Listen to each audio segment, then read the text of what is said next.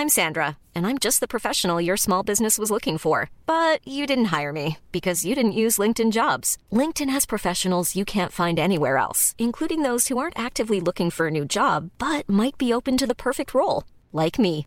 In a given month, over 70% of LinkedIn users don't visit other leading job sites. So if you're not looking on LinkedIn, you'll miss out on great candidates like Sandra. Start hiring professionals like a professional. Post your free job on linkedin.com/people today. When you're ready to pop the question, the last thing you want to do is second-guess the ring. At BlueNile.com, you can design a one-of-a-kind ring with the ease and convenience of shopping online. Choose your diamond and setting. When you find the one, you'll get it delivered right to your door. Go to BlueNile.com and use promo code LISTEN to get $50 off your purchase of $500 or more. That's code LISTEN at BlueNile.com for $50 off your purchase. BlueNile.com, code LISTEN. I'm 29 years old, and I've never really felt comfortable in my own skin. But that's normal, right? Every young woman feels like that. Except, I'm not a young woman.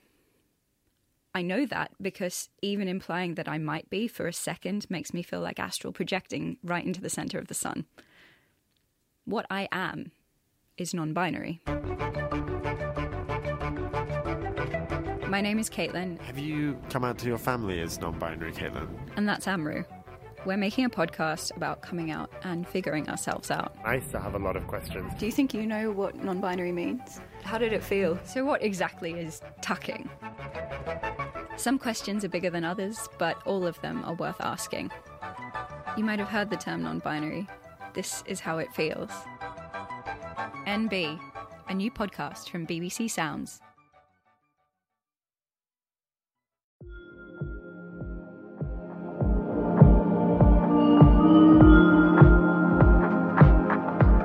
And I think for anyone listening to this podcast, I really would encourage you to think, when was the last time you did something that you loved, that you did because you wanted to do it, not because you needed to do it, not because you wanted a new post for Instagram, but something that you actually genuinely thought, I'm doing this. I don't care if anyone sees me do this or not. This just makes me feel good. That is a big part of health, and that's a big part of lowering your stress levels. Welcome to the Doctor's Kitchen podcast. Today we're going to be talking with Dr. Rangan Chatterjee about how to deal with stress. Make sure you pick up a copy of his book, The Stress Solution, and you can pre-order my book, Eat to Beat Illness, in all good bookstores and on Amazon too. Rangan is an NHS GP, he's a lifestyle medicine advocate, he's also co-founder of the Prescribing Lifestyle Medicine course, author of the 4-Pillar Plan, and host of Feel Better, Live More, the podcast series. If you've ever wondered what stress is, how it can affect your health, or what things you can do to help yourself with stress, you're going to love listening to this pod.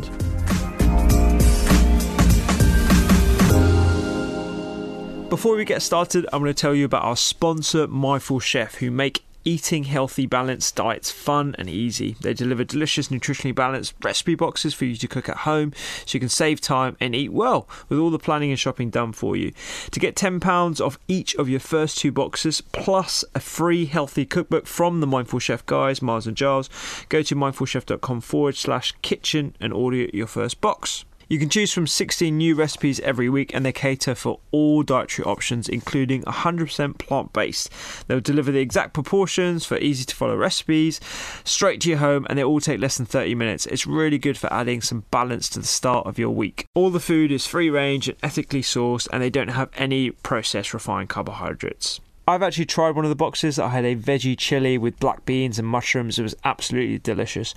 If you want to try the box and get £10 off each of your first 2 boxes, which is £20 in total, plus a free healthy cookbook from the guys, Miles and Giles, worth £20, go to mindfulchef.com/kitchen and order your first box. Rangan, welcome to the show. Ruby, thanks for having me on. It's a pleasure to have you back. This is the second time you're on the show, and the first time we talked about eat to beat type 2 diabetes, and talked about sugar control and inflammation, and it was probably one of the most popular shows by far. Lots of people have loads of questions, and now I'm really excited to have you back on, because not only are we going to have a great chat about stress, but it's going to be based on this fantastic new book that you've got out, The Stress Solution. Do you want to tell us a bit about how that came about? Yeah, I think, Rupi, that we're both practicing doctors, seeing patients, and I've realised more and more that basically so much of what I see each day is actually driven by stress. And, there's a paper from 2013 that says that up to 80% of what a GP sees in primary care on any given day is in some way related to stress, which is a staggering statistic. The World Health Organization are calling stress the health epidemic of the 21st century, which again is a pretty alarming statement from such a prestigious global organization.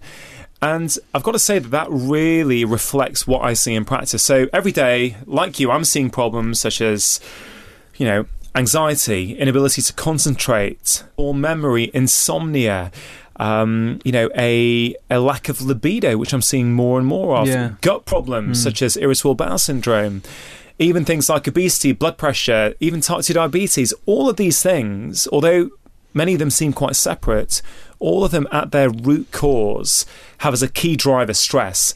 And I don't think we're talking enough about stress, because we can't really see it in the same way that we can see our food and our diet, or it's something that we kind of know is there. On any given day now, I'm sure I will hear the word "I'm stressed" on multiple occasions. You catch up with a friend, hey mate, how you doing?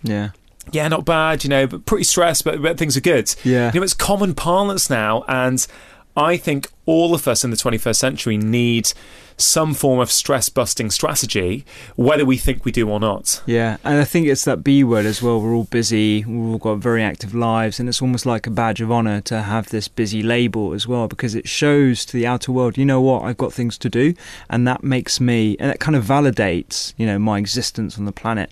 And I think it's really interesting what you picked up on there from the WHO, because it really has become one of the commonest cause, or the commonest cause actually, of disability in the industrialised world. Yeah, it's...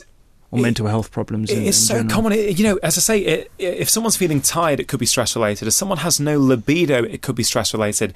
Gut problems, there is almost always a stress-related component to them. Irritable bowel syndrome, for example, which affects up to 20% of the UK population at some point in their lives, which causes a huge amount of disability for people, social embarrassment, physical discomfort. Yes, diet plays a role, no question, but stress plays a key role as well. We know it's a disorder of the gut-brain axis, and I cannot get my IBS patients fully better unless I also employ stress management techniques as well as changing their diet. And what you're always doing, Rupi, very similar to me, is we're trying to inspire people to be proactive about their health, to actually look at their lifestyle. Yes, sure, food, but also their movement, their sleep quality, but also their stress levels. And I'm finding more and more, if I relay this to real-life patients, that often the reason they're unable to sustain behaviour change is because of stress. If someone is trying to give up sugar, which is pretty common, particularly at this time of year, right, then often the underlying driver behind that is stress. So for a week or two, someone can willpower it. Go, yeah, you know what, I'm quitting sugar. But if you are using sugar as a way of making yourself feel good or de-stressing, when you come back from a busy day, you're tired, and there's that sweet treat there, you know what, we all know we crave that, we want that, it makes us feel good in the short term. So I feel that stress is a key driver for long-term behaviour change as well. And I think it's the reason why many of us can't stick to new behaviour habits that we're trying to, because we haven't addressed the underlying driver.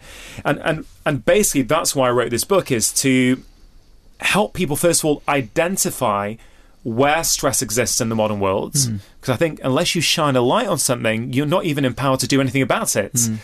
But once you've identified it, then figure out what you can do about it. And it's full, like my first book was, it's full of simple and practical tips for people that they can apply in their everyday life. These aren't tips that I've, fabricated in my head. These are tips that real life patients have told me work. Busy people with maybe doing 2 jobs, maybe they're running a business, maybe they've got children, maybe they're go the whole time.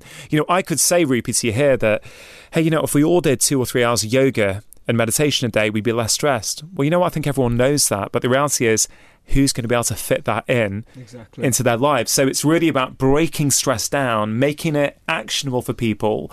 And I'm really, really proud of this book. I really hope it has done what I've just said to you. Yeah, I'm super excited. I've just had a first look at it. It's not out yet whilst we're recording, but it will be out on the 27th of December. Yeah, so December. Just after Christmas. Yeah, and there's going to be a lot of promotion around it. I'm sure you're going to see it everywhere, but I think it's going to be one of those books, very much like your first, that is going to transform lives because you're giving a very simple strategy to how to deal with stress, but also heightening people's awareness of it. Because I think, as you eloquently put at the start, we as GPs see patients every single day who won't recognise that stress is a factor in their symptoms, their physical symptoms sometimes.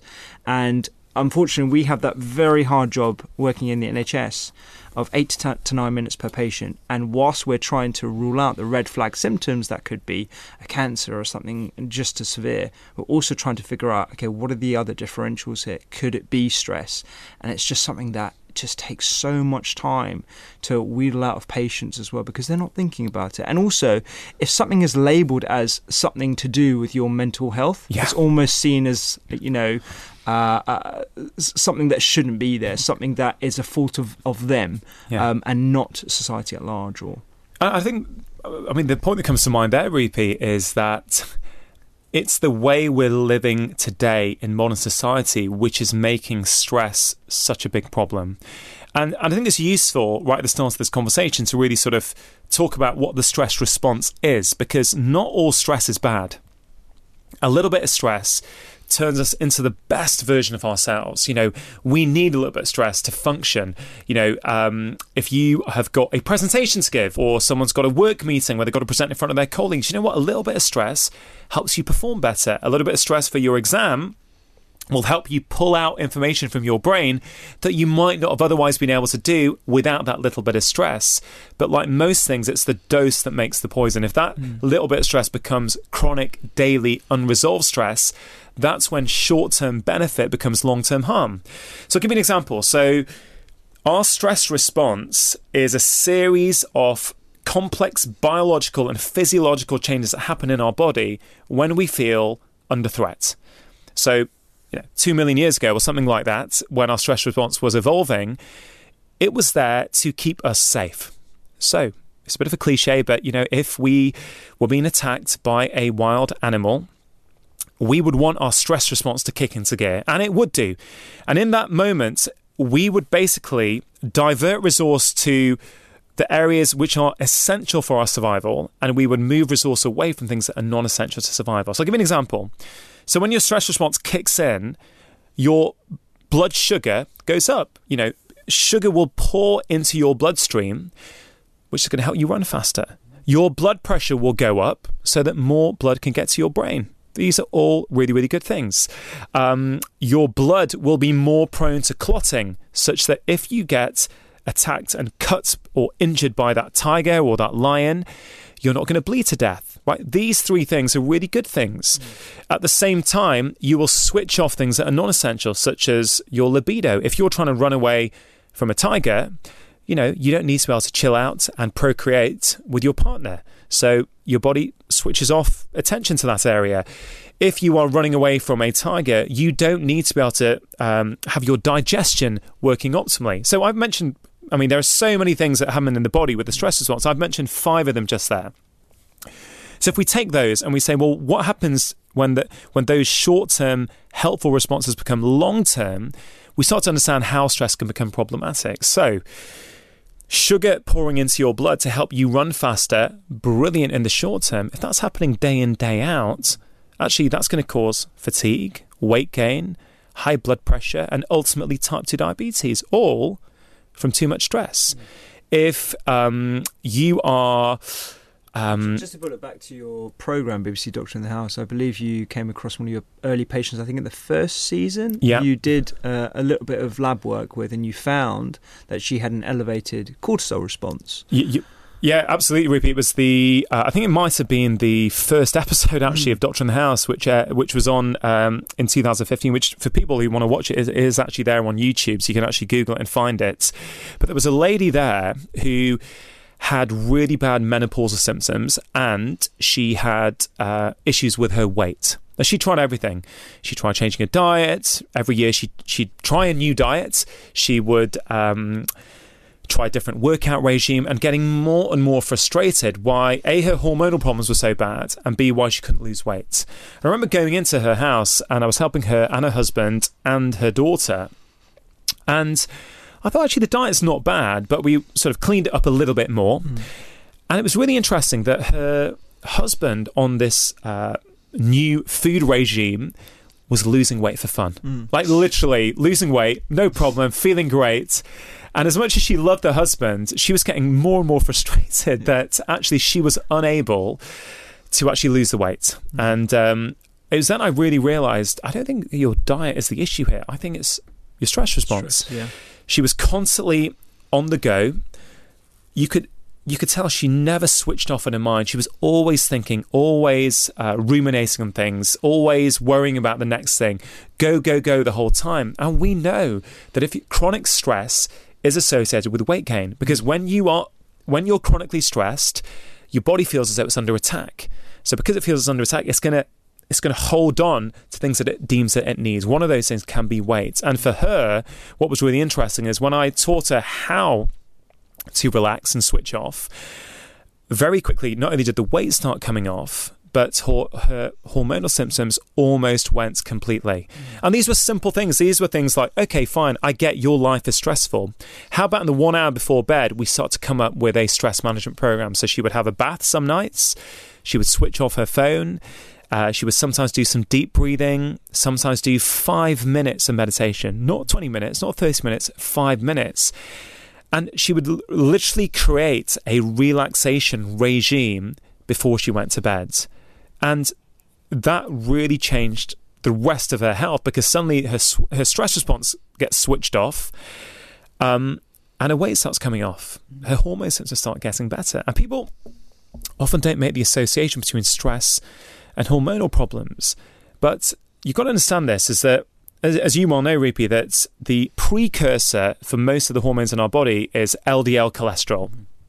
Now, very simplistically, that LDL cholesterol can go down one of two paths. One path can make cortisol, which is our body's primary stress response hormone. But the other path goes to make what we call sex steroid hormones, such as testosterone and estrogen. Now, if we're not overly stressed and everything is in nice balance, actually, resource gets partitioned off nicely to make the right amounts of cortisol, the right amounts of testosterone, the right amounts of estrogen.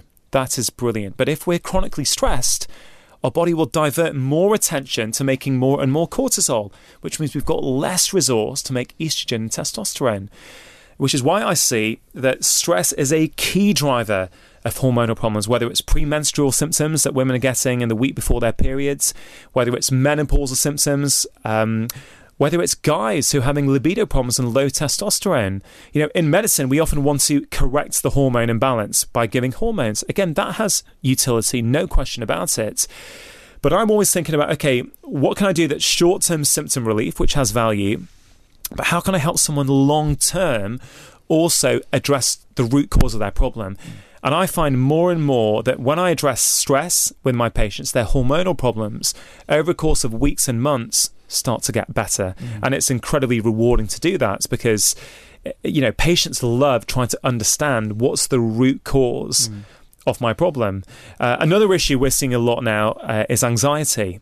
And you remember how I said that in the short term, stress is really helpful. So if you're running away from a tiger, your amygdala, which is a part of your emotional brain, goes onto high alert.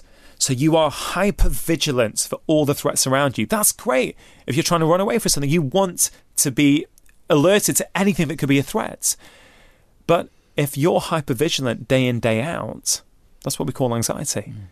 You know, and it's how short-term things are a benefit, long-term things, these things, you know, become problematic. Exactly, yeah. So these, essentially, these evolutionary physiological mechanisms that are designed to protect us when they're out of balance have become what we see in modern day as common complaints that we as GPs see, whether that be the blood pressure issues, the inability to maintain proper weight, hormonal issues because of cortisol steal, as some people might refer to as, or essentially just not utilising the resources of cholesterol, which is a precursor to all of our steroid hormones, as well as anxiety as well. And it's important to say, you know, this is just one perspective, and I'm sure there are lots of other reasons as to why people can have blood pressure and cholesterol issues and obesity issues.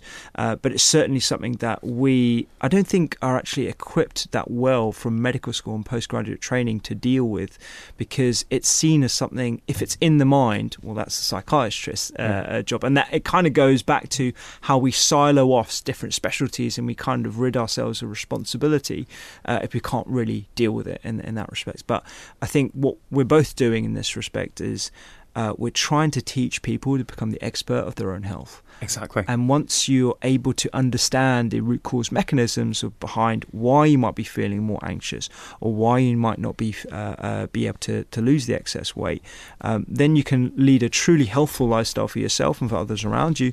But you actually give a lot more control to patients. And I think that's kind of what we want to see in the pursuit of a proactive, healthy population. And I love what you described there, actually, about almost like a mini retreat in your own house, like having a bath, putting your phone away earlier. And I'm sure we're going to talk about these tips a little bit more, but there's breathing exercises that are accessible to everyone and can have real effects on your physiology. Yeah, absolutely, Rupi. And I just want to sort of re-emphasize what you just said, which is that we're just talking about stress being one component. Of course, diet is important. Of course, movement is. Of course, sleep is. I'm not saying that stress is solely responsible, but what I am saying is that it's one of those factors that many of us aren't thinking about. We get to January, everyone's thinking about diet, they're thinking about getting to the gym. Very few people are talking about, I better address my stress levels this year. And that's really my drive behind writing this book, was to raise awareness that this is a problem. This affects pretty much everyone. And the reason why I also think that medical school didn't potentially serve us that well for things like dealing with stress is because I'm not sure. I was at medical school between 1995 and 2001. Okay, so I'm aging myself now quite a lot. Of course, I was younger then, but I don't recall lives being as stressful as they are today. And I do think that technology is a big part of that. This is not an anti-technology piece at all. The book is not anti-technology. I think technology is absolutely fabulous. But I do think that as a society, we haven't quite yet figured out what are the good rules around how we use technology so it really serves us rather than harms us. And, one of what I try to do is split this book into, a bit like my first book, The 4-Pillar Plan. I took 4 pillars here, the 4 big, what I call stress superhighways that exist in the 21st century, and really helped to split the book up into 4 quarters to make it really easy to understand. And one of the bits, one of the pillars in this book is relationships. And I think technology really plays a role here because, we're told, aren't we, that we're more connected than ever before. And I think that's true in a digital sense. I've got friends all over the globe now that I would never have had in a million years without the advent of social media and technology. I can now talk to my family in Kolkata in India and see them in pretty close to high definition, what they're doing in real time. I mean, that is phenomenal. But electronic communication is not the same as deep human, meaningful interaction. And I think somewhere along the last sort of 5-10 years, we've really need a reminder of that. I think our relationships are struggling. I think, we're not prioritizing friendships as much as we used to because we're all so busy. We see on social media what our friends are doing. We see their holiday snaps. We see what they're doing in the house. So on some level, we don't even feel the need to see them in real life and catch up with them. Yeah, I get that a lot, actually. I get like my friends who follow me on social media, and they're like some of my closest friends from medical school. And when we eventually meet up, it's kind of like, well, I know what you've been doing anyway, and that's why I didn't feel the need to reach out or to like turn up for these meetups and stuff, because I kind of know what you're up to. So I didn't feel the need. But actually, we are losing that deep, meaningful connection. We're missing something, and it's integral for our stress levels, for how we feel. You know, on one level, by not prioritising our friendships, we end up putting more pressure on those relationships that are... Let's say we have a partner, or so I'm married to my wife. So if I don't see my friends, then suddenly there's a huge pressure on my wife to be everything. You know, to be my lover, my best friend, someone who I bring up children with. You know, before they say it takes a village, right? But now we're living these lives where we moved away from our family and friends. Often we moved away for work. So we're sort of living, you know, we're trying to bring up children, some of us, without any support at all. Often now 2 parents might be working. We don't have friends nearby, and we're missing out on what all these different people and these different relationships would nourish us. And over the last few years, you know, particularly when I started making TV programs, I realised that as I was getting busier and busier, I deprioritised my friendships. It's not that I didn't still love my mates to bit and want to see them, but you know, we just didn't put dates in the diary. So, you know, we didn't see each other that often. And it had an impact. And, you know, over the last 2 years, we made a vow. You know, some of my good friends, Jeremy, one of them, you know, we made a vow that twice a year, because I don't live near my really, really good friends. You know, my really good uni mates, we all live hundreds of miles away from each other. So for us, a weekly get-together is not a possibility. So we say twice a year, we're going to get together for a golf weekend. Now, why is it golf? It's actually nothing to do with golf. Golf is the glue that gets us there. But when we're there, we just hanging out, interacting. You know, I come back, even if I go into that physically and mentally exhausted, I come back feeling refreshed. I come back and I'm a better father. I come back, I'm a better husband, simply from spending 2 days with my friends. I mean, that's incredible. So one of my tips is to make sure we have set a date. There's always a date in the diary to see one of your friends in real life. You know, I love what you said there, actually, about how in the past it would have taken a whole community, a whole tribe of people to be your best friend, to be the someone who provides, to be someone who can provide emotional support and connection, all the rest of it, whereas now we're actually quite siloed off. Because I like to take the evolutionary perspective when it comes to looking at our physiology and our mental health as well, because I think where before we would have had tribes of people for support and food and everything else, where the core purpose would have been procreation and food and gathering food. And whereas now we have a lot more other sorts of responsibilities and things that might not even be responsibilities for general living. We live in a mass media society that is driven by consumerism, that is driven by things like social media, but also the need to look like someone, or the need to have something to generate respect from your peers and from your social groups. Whereas in reality, we've kind of lost our true sense of purpose. And I think a lot of us, and we were talking about this before actually in the pod, trying to figure out your why, trying to figure out your purpose is something that not a lot of people put that much effort into. And I think when you do discover it, and I'm still in the process of finding my why, a lot of things would click into place, and the need for things that would essentially bury that hole in your being would be filled.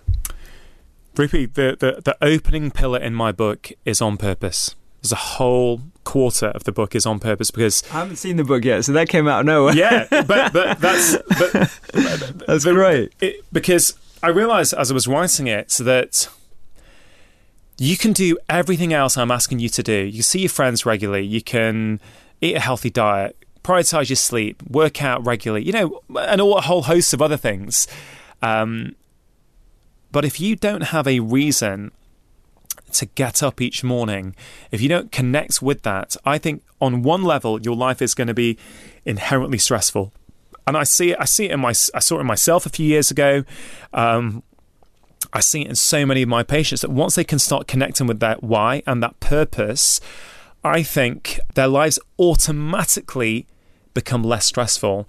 And one thing I'm really super proud of that I put in the book is a new framework that I've come up with. So you like me, have heard of Ikigai, this whole Japanese idea of how we can find our purpose, and it's, my understanding of it, there's 4 things, can you do something that you're good at, that brings you joy, that the world needs, and that you can make money from? And if you can tick all those 4, you've found your Ikigai. I'm not Japanese, but that's my understanding from all the reading I've done on Ikigai. Now, I love that, and I really resonate with it, but I've got to say, for a lot of my patients, that's going to feel unachievable. Yeah. I just can't find my thing that's going to tick all those 4 boxes. I can't imagine having this conversation at an HSGP appointment either in 8 minutes. Can you imagine? Yeah. What do you do that the world needs? And yeah, totally. You could try. I know. I'll be running later, even more later than I already am. Yeah. But, so I thought, okay, how can I simplify this? Because there's a lot of really nice ideas in that. And I've come up with a framework called LIVE, which is love, intention, vision, and engagement. And I explain in detail, how we can apply that in the book. But I'm really proud of it because I think it makes Ikigai achievable. It makes it actionable. It means you can get various aspects from different aspects in your life. You don't have to get it from your job.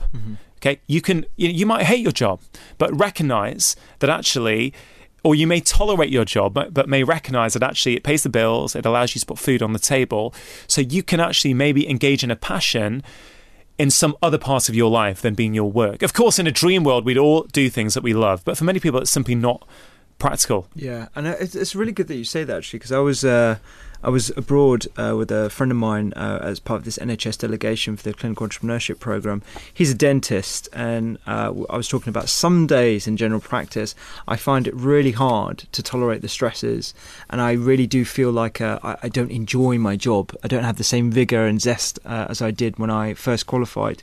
And he was like, it's just all about perspective. He runs 3 dental practices. He has to deal with a lot of bureaucracy, but he told me this trick that he does where he just looks at all the positive things out of that day, just taking out the positives and focusing on those. And actually, it's just all about your perspective. It's not about the fact that you resent your job. It's not about the fact that, you wish you were doing something else. You can actually pull a lot of positives out of what you're doing right now. Yeah, absolutely. Well, you do your daily gratitude exercise on Instagram, which is not dissimilar, is it? It's about focusing. It's about reframing.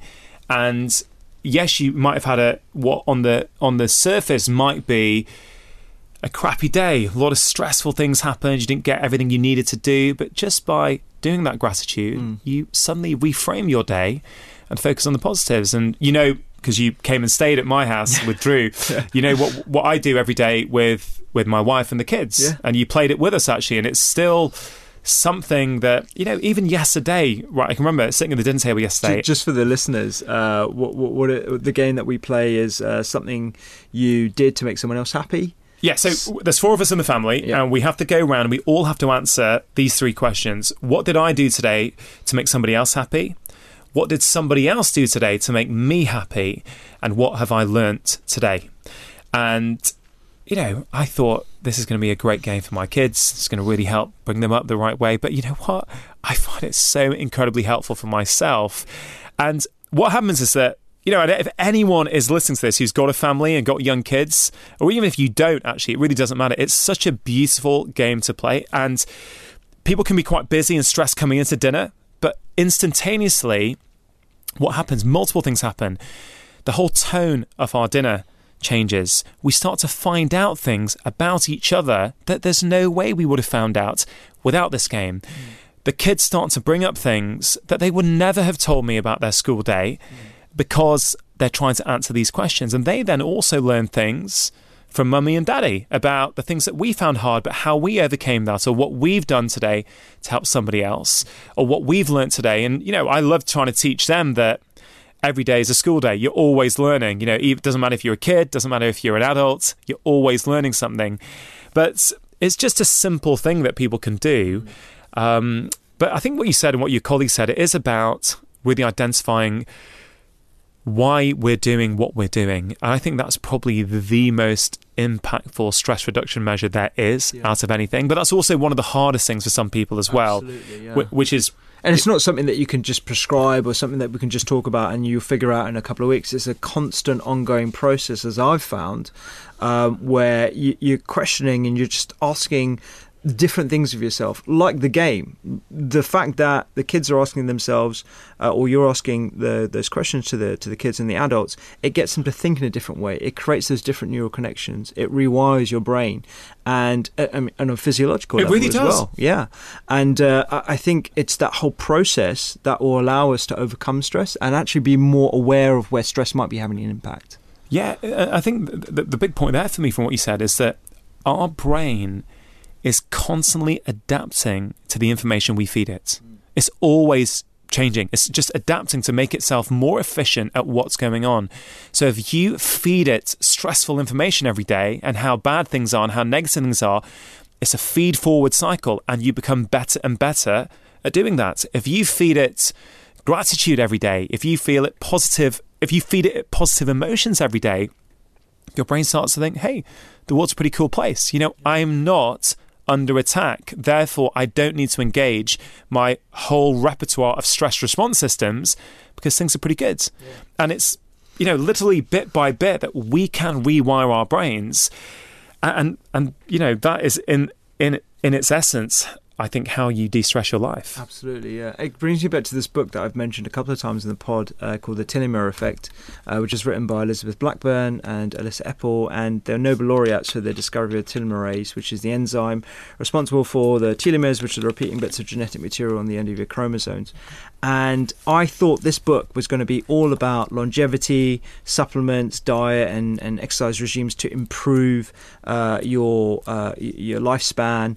And I would say 70-75% of that book was about mindfulness, and it was about how what you feed your brain, what environments you put your body in, but also your mental environment as well, can lead to incredible health outcomes, reduce your chances of mortality from all different causes of disease as well. And I think that is just another way of looking, another perspective of looking at how stress can positively or negatively impact your well-being. Yeah, absolutely. And I was sort of just flicking through my book as you said that, because I actually talk about them in my telomere section in this book on page 159. And actually, because that book is really good. Yeah. And it is incredible how much stress and mindfulness really does actually play a key role in the quality of our life, the quality of our health. And I really do feel we've got to broaden the conversation around our lifestyles to be much more than just food and movements. As important as they are, they're not everything, and we're missing big pieces of the picture when we don't talk about things like stress and mindfulness, and it's a huge thing. I will say on purpose that I genuinely do believe that it is possible with this LIVE framework to start finding your true purpose. It's a journey to do that, but it's very tangible, it's very actionable steps on how you do it. And actually, a thought just came to mind. I had this patient recently. He's a 50-year-old chap. He's a businessman, and he came to see me in general practice. And you know what? He worked hard. He was making pretty reasonable, income. On the outside, things look fine. He had he could afford to feed himself and his family. They would go on a couple of holidays each year. But what's really interesting is that he didn't feel so good. He felt a bit low some of the time, a bit lackluster. He didn't know where he was going in his life. He thought he might be a little bit depressed. Mm-hmm. And he came in to see me. We did the blood tests. Nothing came up on them at all. I had a look at him and examined him. I thought, there's nothing really that I can hang this on. So I started inquiring more about his life. And I realised that he actually did nothing for him. He did do nothing that he loves in his entire week. Everything was just obligation. He would go to work, he would work hard, he was competent at his job, but he didn't particularly enjoy his job. He'd come home, he'd see his kids, he'd do things with them at the weekends, but he didn't seem to gain pleasure in anything that he was doing. I'm sure you will recognise this from many patients that you see. Yeah. And on chatting to him, I started talking to him about hobbies that he might have used to have engaged in. And he said, yeah, I used to love train sets. As a kid, I was obsessed with them. I said, well, you know what? I think you've got a pleasure deficiency in your life. And I think that would be really helpful for you. He goes, really, a toy train set? I'm saying, yeah, why don't you start? So anyway, cut a long story short, he starts to do that. He gets a train set. He starts playing with it in the attic. And I actually didn't know what had happened to him, because I saw him once more, then I didn't see him again. But I once bumped into his wife in the car park, and she goes, you know what, you've completely changed his life. He's like a different person. So what happened is, basically, by engaging in that one thing, so a passion for him, he started becoming obsessed. He started buying magazines for this hobby. He started looking on eBay for collector's items, right?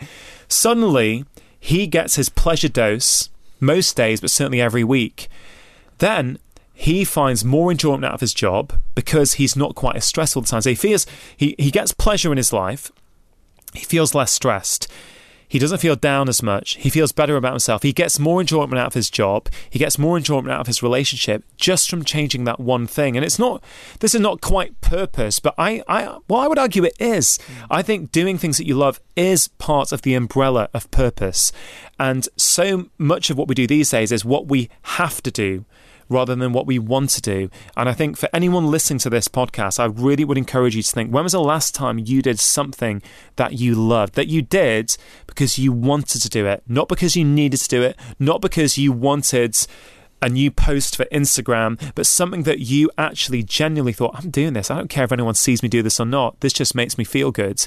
That is a big part of health, and that's a big part of lowering your stress levels. Absolutely. And I think there will be a lot of people that will resonate with the example that you've just made there, about how you're doing things out of regimen and you're doing things out of obligation of doing things, whether it be your job, whether it be your responsibilities, whether it be your family life. When's the last time you've actually done something for yourself? And I'm actually thinking, I have a stress reduction couple of minutes that I do every day, because I've recognised that in myself, especially over the last couple of years with doing the whole social media thing and the book thing. You realise that you're indebted to so many other responsibilities that you put on yourself, and it's not that you don't enjoy them, but still you need to make that time for yourself, particularly if you have a lot of people that are dependent on you as well. You need to guard your digital borders. You need, I think, that, as you say, it's not that you don't enjoy it. It's just it can become overwhelming. Overwhelm is basically, I think, in a nutshell, why we're so stressed these days. And I've got this concept in the book, which I think really helps people understand stress. It's this whole idea of micro stress doses versus macro stress doses. So micro stress doses are these little hits that we get each day, little bullets of stress that we're getting that in isolation aren't actually that much, but you add them up on top of each other and they become huge, right? So for example, I think we've all got a personal stress threshold. And this changes from day to day depending on what's going on in our lives. Now, the more micro stress doses, what I call MSDs in the book, the closer we're starting to get to our stress threshold. The nearer we are, the more reactive we are. The more reactive we are to things, the more irrational we become, the more little things start to bother us. And once we cross that threshold, literally, we just can't cope with life. That's burnout. That is argument with your work colleagues. That's an irrational response to someone who has commented on your social media post, right? And everyone can relate to that. Yeah, exactly. Everyone can relate to that. So it's about saying, okay, well, these are the MSDs that are hitting you in your everyday life. I can't remove them all, but I can give you a strategy to help deal with it. And those MSDs could be something like this. This is typical now. You're lying in bed, you are in a deep sleep, and at 6:30 your alarm clock blares. Okay, MSD number 1. The alarm clock's blared. It's jolted you from a deep sleep.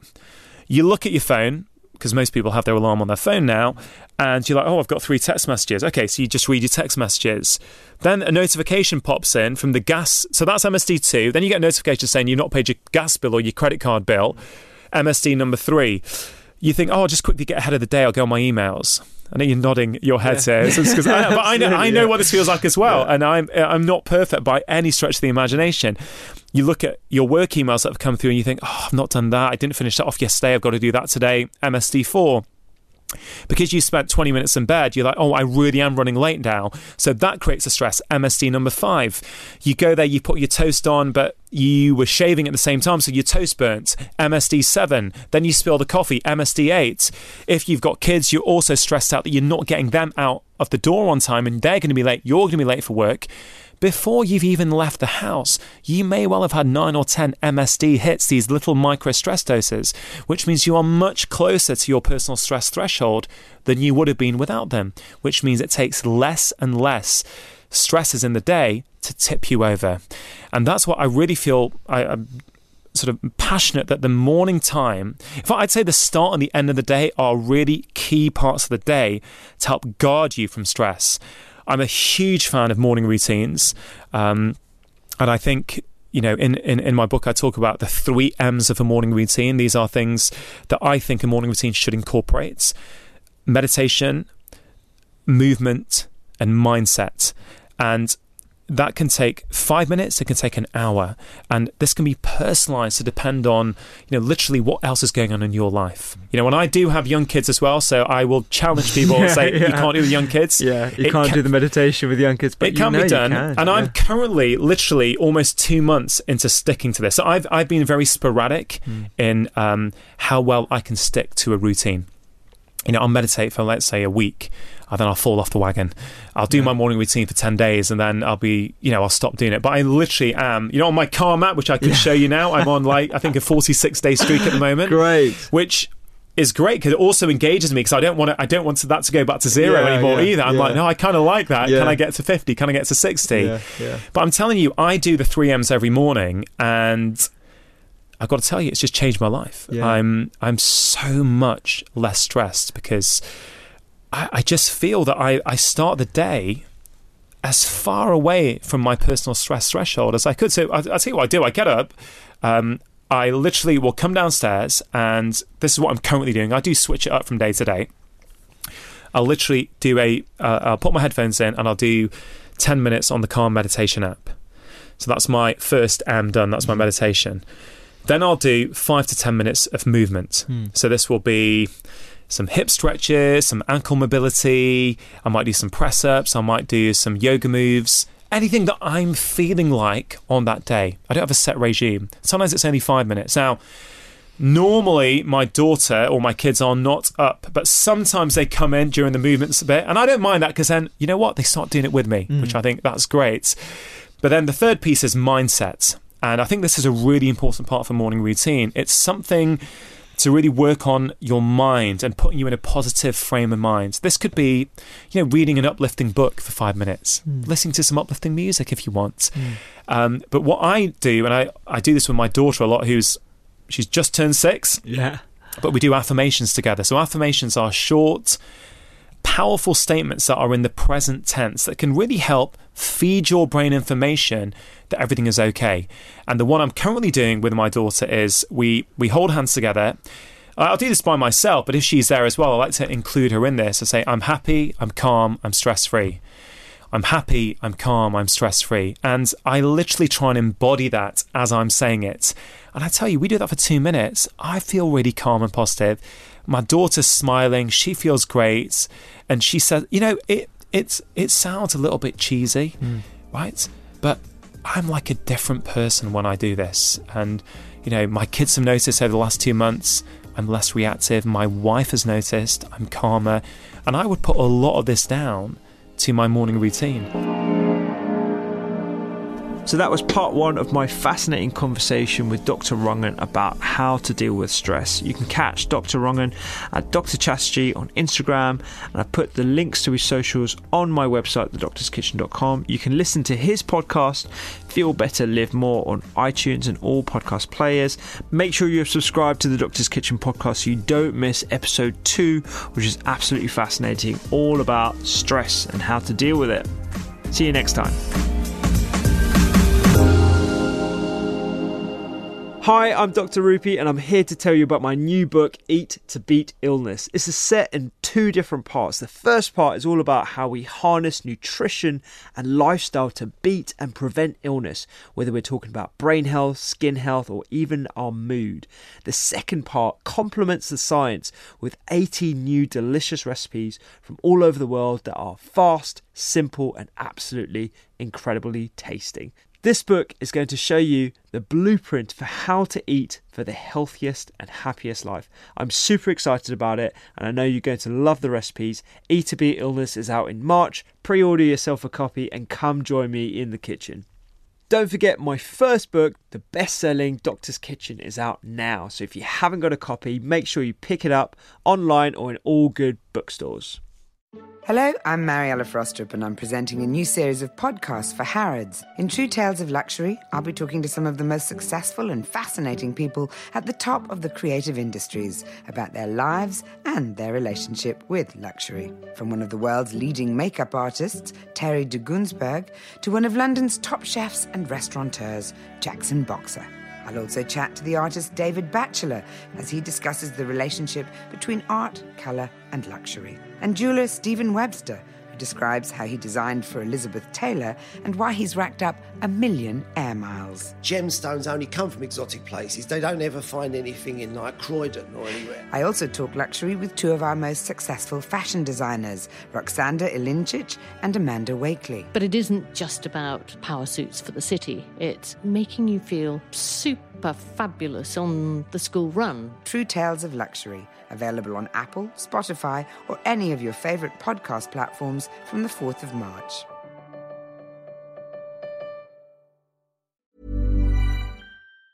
Planning for your next trip? Elevate your travel style with Quince. Quince has all the jet-setting essentials you'll want for your next getaway, like European linen, premium luggage options, buttery soft Italian leather bags, and so much more. And is all priced at 50 to 80% less than similar brands. Plus, Quince only works with factories that use safe and ethical manufacturing practices. Pack your bags with high-quality essentials you'll be wearing for vacations to come with Quince. Go to quince.com/pack for free shipping and 365-day returns. Planning for your next trip? Elevate your travel style with Quince. Quince has all the jet-setting essentials you'll want for your next getaway, like European linen, premium luggage options, buttery soft Italian leather bags, and so much more. And is all priced at 50 to 80% less than similar brands. Plus, Quince only works with factories that use safe and ethical manufacturing practices. Pack your bags with high-quality essentials you'll be wearing for vacations to come with Quince. Go to quince.com/pack for free shipping and 365-day returns.